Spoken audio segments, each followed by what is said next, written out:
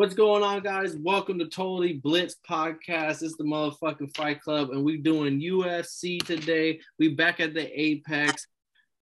These are your hosts for the show. I'm Paul Picking Wyndham Concha. I got my shot poured up, and who's with me? Hey, man, it's a motherfucking gangster party, you feel me? See, I'm wearing red back because I had to tell you it's about respect, you feel me? And you gonna respect motherfucking Team Pena, you dirty bitches.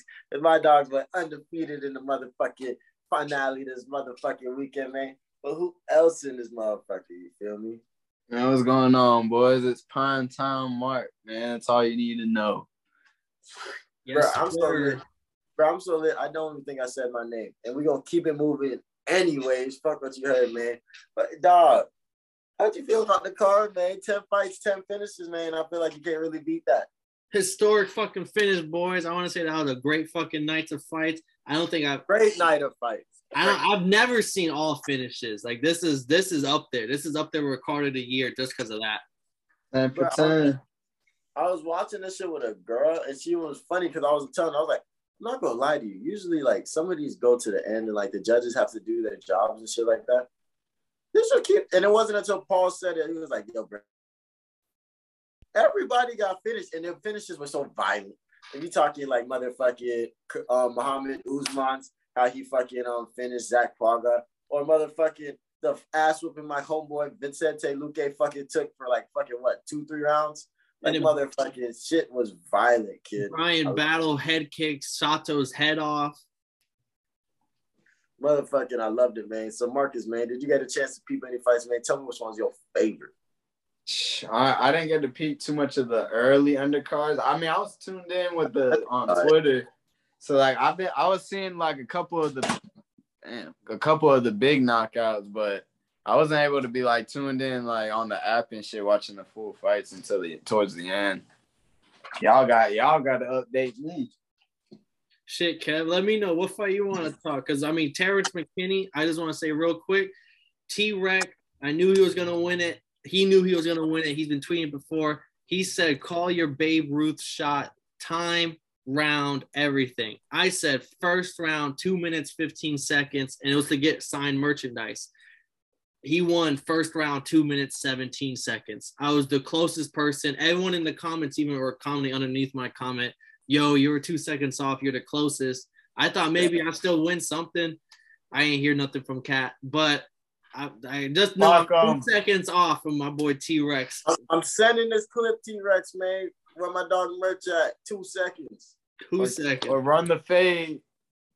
Oh, shit. I'm not gonna lie. We gonna jump him. I'm not gonna lie. I'm gonna come with a gun, bro.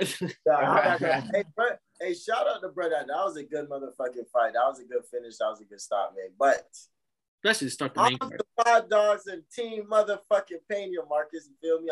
You know what I'm saying? Pena might not have won the fight first. She was going against the best ever. You feel me? Like it's like going against Michael Jordan in the 90s. Like, come on now.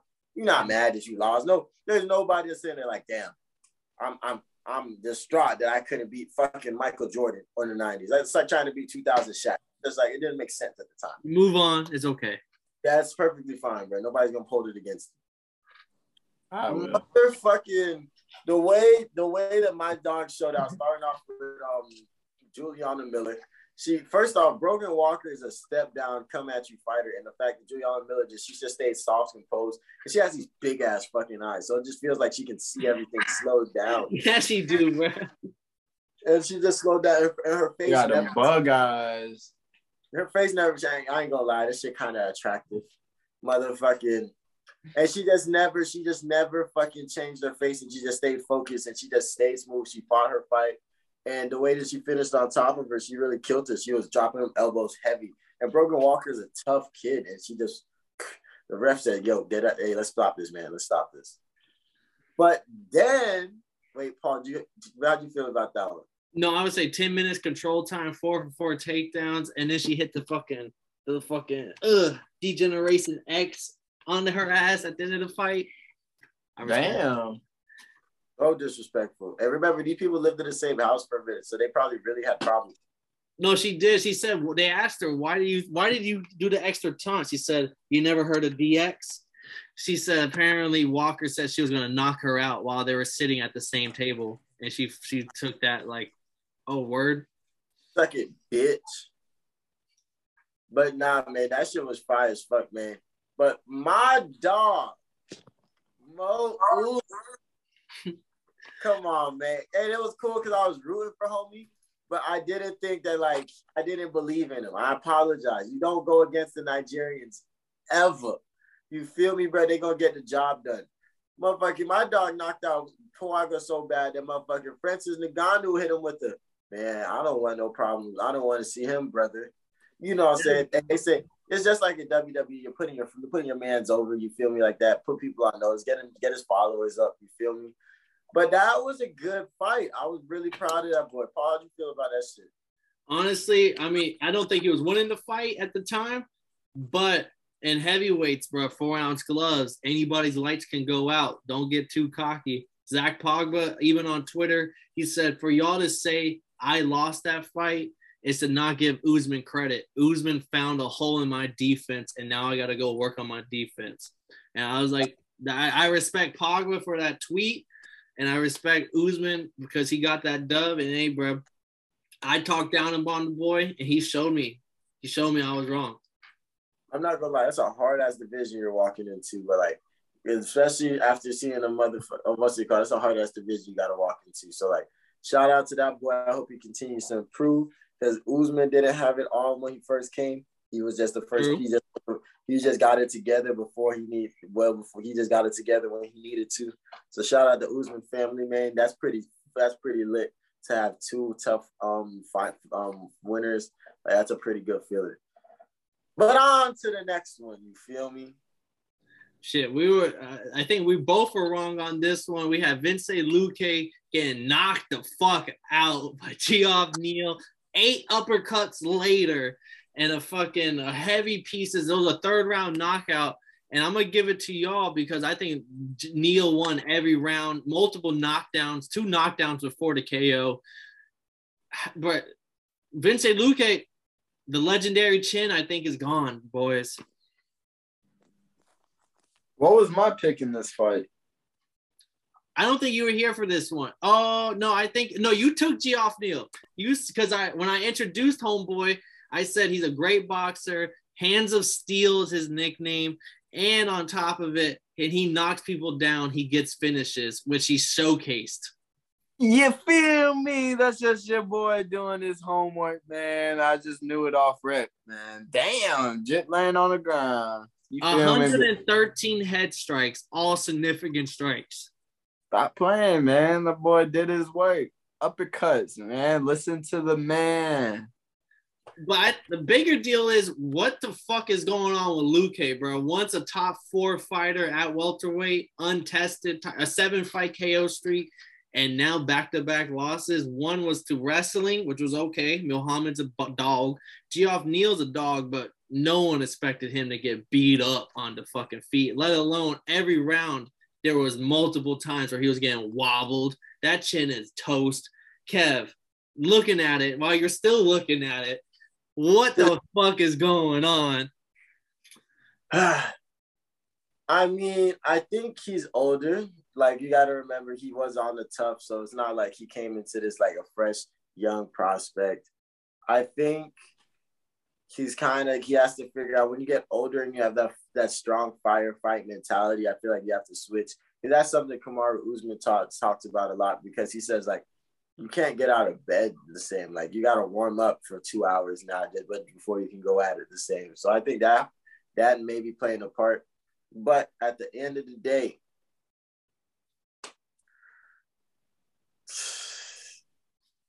it happens, man. Like, damn, we can hope that he can go back to the drawing board. I'd say take some time off, really sit down and let your body heal, relax, put some money into your body, and like figure out what needs to get figured out. Because like, I don't think the fight was close even slightly. I think if it went to the decision, it would have been unanimous. Is the chin gone? That's my question for Luque. Because he had a legendary chin, and I saw a lot of memes of like Frankie Edgar one time, like a before meme of all the boys together, and then a whole bunch of gravestones of chins, and it was like Frankie Edgar, legendary chin, died at a certain age. Like, is Luque now on that cusp of, is the chin gone, which we see a lot of happen with a lot of fighters who love firefights and they get into their later years. It's not gone, but it definitely needs to get, It's under investigation. It's under investigation. It's like a suspect right now, but let him get a fight. Let him get a fight that matches his fighting style a little bit, another brawler. And then let's run this back. We're not gonna give up on Luque. Never that. I'm holding the red card. Why are you holding the red card, Marcus? Because dude's chin is fucked, bro. Because, bro, we're not going to sit here and act like this man's chin is just going to get better all of a sudden. This shit is just going to go down. This visit's not saving the chin. This shit is just the beginning of it, sad to say. I mean, he might still get some dubs, but overall, that chin, buddy, there's nothing repairing that. There's nothing fixing it. Unless you want to go and meet fucking Canelo and do his chin workouts. Other than that, man, that shit is dead flies. I've never seen a chin get better with age. Fuck no. Look at him, Amir Khan. Oh, that's my like God. like, come on, bro. There's just so much examples. Shit's dead. And I still love my boy. That boy still could get in them firefights. I'm not gonna hold it against him because Geoff Neal's nickname is Hands of Steel. All right. So maybe he goes in there with a decent boxer that doesn't have hands of steel. His chin can hold up. Hands of fucking wood, he needs. And his combinations are crazy. The way he was hitting them with these 1-2s, like, yeah, Geoff Neal is a bad guy. And that welterweight division is so stacked, so it's only fun to see what happens. But yeah, we see how we feel about Luque's chin going forward. Let's talk about this main card. And I mean, the main event, Thiago Habib Santos versus Jamil Hill, where Jamil Hill knocked him out with some elbows in the 4th round, and where I felt like Herb Dean could have called it, but Herb Dean was like, "Are you dead?" Paul.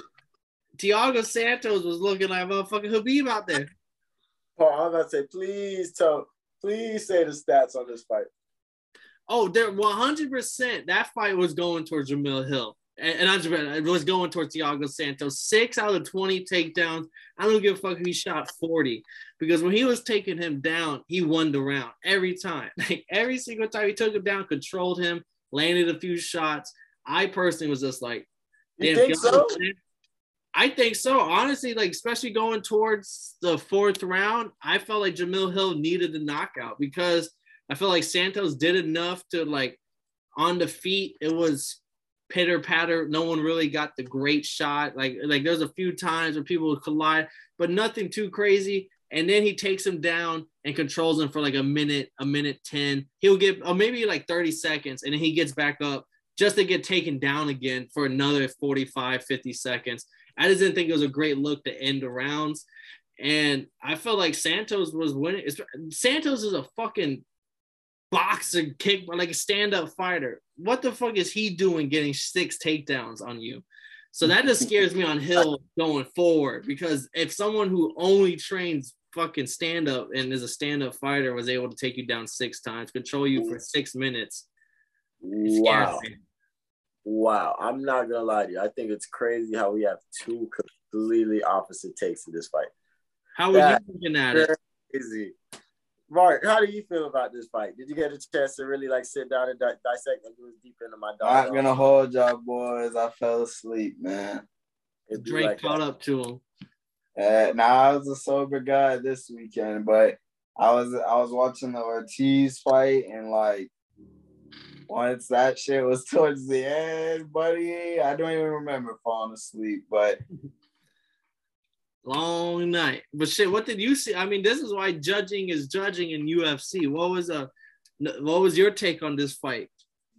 Yeah, dog. I felt like Thiago Santos did not want to go hands with my dog.